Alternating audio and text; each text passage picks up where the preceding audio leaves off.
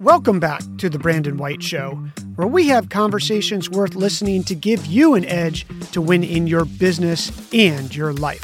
I'm your host, Brandon White. Here we go. Welcome back to The Edge Podcast, giving you the edge to win in business and in life. Here's your host, Brandon White. Hello, friends. Welcome to the show. Today, we're talking about how to be happier with yourself. And we are going to use a scientific study that was done called Buying Time Promotes Happiness. And while that may seem like a spoiler, you're going to want to listen to the end because there's some pretty interesting findings on how this works. And it's not quite that simple.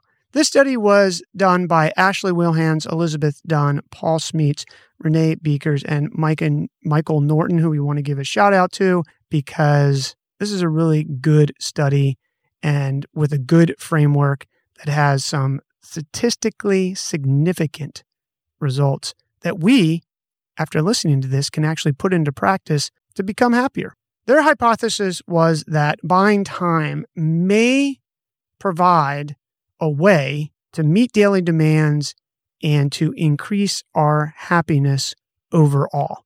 And by using money to buy that time back with tasks that we don't like, they said we would be happier. Now, there's a catch here, which we'll talk about in a minute. But in general, it turns out that it's true. The participants they took from multiple cultures and countries. They took people from the United States, Denmark, and Canada. And in the Netherlands, they had a group of millionaires because they wanted to set out and understand if people who clearly had the means to buy themselves time, one is if they did it, and two is if they didn't do it, why? And if they did do it, did it buy themselves happiness? And they did the same thing with people who weren't quite a millionaire, but they gave them money and tested if they would actually use that money spontaneously when they received it to actually buy some of their time back. And across the entire study, across all the countries and all the participants, they were asked two questions about whether and how much money they spent each month to increase their free time paying someone else to do enjoyable tasks, daily tasks. What they found was that 28.2% of the people spent money to buy themselves time. And of those people, they all reported compared to the other group that they were happier. And the researchers in here state it reached statistical significance for the nationally representative sample of working Americans, adults in Canada and Denmark, and millionaires in the Netherlands. The results crossed all of these countries and all of these cultures. And the interesting thing is it was not moderated by income or wealth. People from across the income spectrum benefited from buying time. So it didn't matter, and they controlled for that in this study, which is a good thing so that we can rely on it. I'm going to read a few pieces of this study because I think they put it into words better than I could summarize it for you. And their ultimate finding was our experiment provides the clearest window into the process by demonstrating that people felt less end-of-day time pressure when they purchased time-saving services, which explained for their improved mood that day. And they say, people who spend money on time-saving purchases report greater life satisfaction, and go on to explain that further, which really all there is to summarize here is if you buy yourself some time on some tasks, it will make you happier. So we're getting to the catch. It turns out that spending too much money on time-saving services could undermine the perceptions of personal control by leading people to infer that they are unable to handle any daily tasks, potentially reducing well-being. So this is the balance that you have to do. And I know in my life, there were some things that Yvette and I just ultimately hate doing and took off our plate.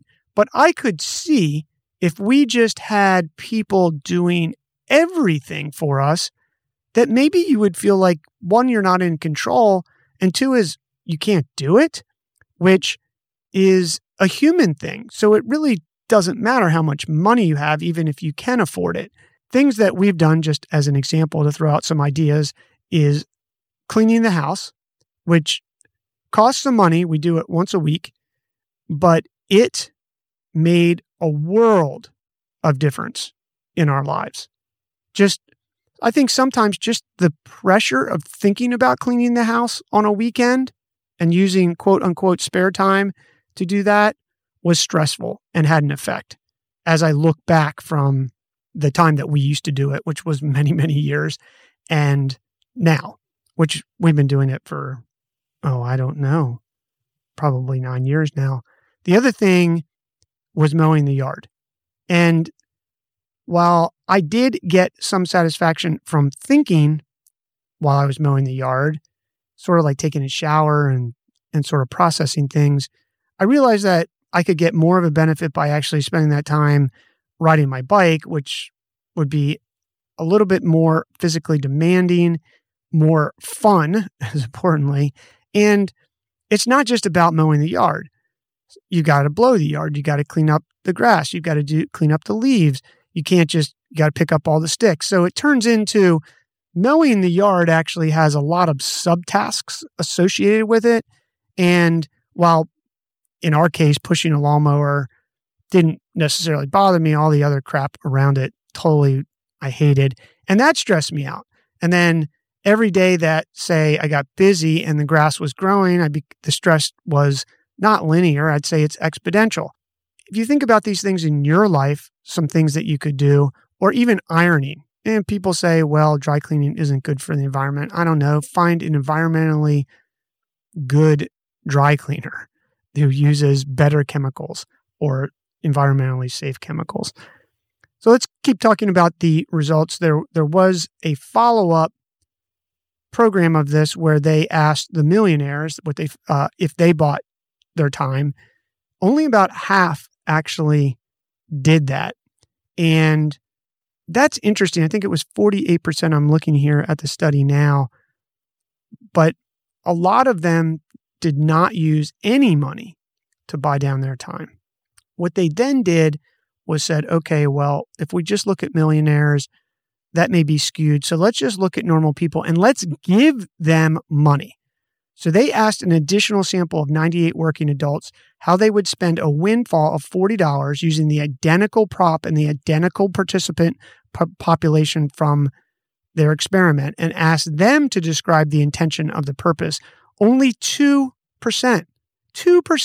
spontaneously reported that they would make time-saving purchase. I think it's one of these things that you just don't even realize these tasks that you don't like because you accept them as everyday life. Or the study went on to talk about there may be this cultural bias where, say, women believe that they need to, this is air quotes for those of you who aren't watching on video, need to cook dinner. They need to clean the house. They need to do this.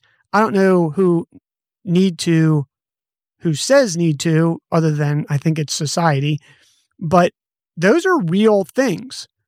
And they can be hard to overcome, especially if you live or are brought up in a culture where those things are actually valued as part of your role in the household.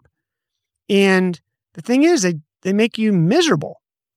So I would suggest that you really take a look at maybe a few of these things that you could pay that maybe aren't expensive. And you could be thinking or saying, Brandon, oh, I can't afford that. Well, you can afford it. You might not be able to not afford to do it because of the unhappiness that it brings. Then these researchers even went further and they looked, I think they collaborated with Stanford University. And in here it says, Stanford University conducted a small pilot study in which doctors were rewarded with vouchers for time-saving services. Doctors who received these vouchers reported better work-life balance and retention rates increased. That's interesting, suggesting that organization may benefit from rewarding employees. So not only were the doctors happier, but they retained more people at that position in Stanford University. So it is very, very, very clear that taking these small tasks that you don't like, might I say hate, off your plate could exponentially increase your happiness. So we've mentioned a few of these things, but spend a little time after this episode thinking about cleaning your house, mowing the yard, doing laundry, ironing. Maybe you just have someone who comes in and just do the laundry. As I was doing the outline and PowerPoint or deck for this episode, I was thinking, man, maybe someone just come in and do the laundry. Like that would be huge. And I know there are services for that. There's not services. I don't really know. I don't think there's services here in town, but that would be a great service. That's one of the things Yvette and I is on the list. I don't know. Cleaning the house was definitely one. Number 2, for me, was at least mowing the yard. Number 3 might be doing laundry. It takes a lot of time and doesn't seem to bring us a lot of happiness regularly. Ironing, I don't mind ironing, but that maybe you have a lot of clothes that you like pressed. Even if you work at home, maybe you're still having dress shirts to be on that Zoom meeting or whatever it is. So think about that after this episode, and don't try to conquer the world. Just take one, pay for that, and see what happens. If you enjoyed this episode, please hit subscribe because we don't want you to miss any future episodes like this. As importantly, thanks for listening. We appreciate you. We'll see each other in the next episode. Bye, everyone.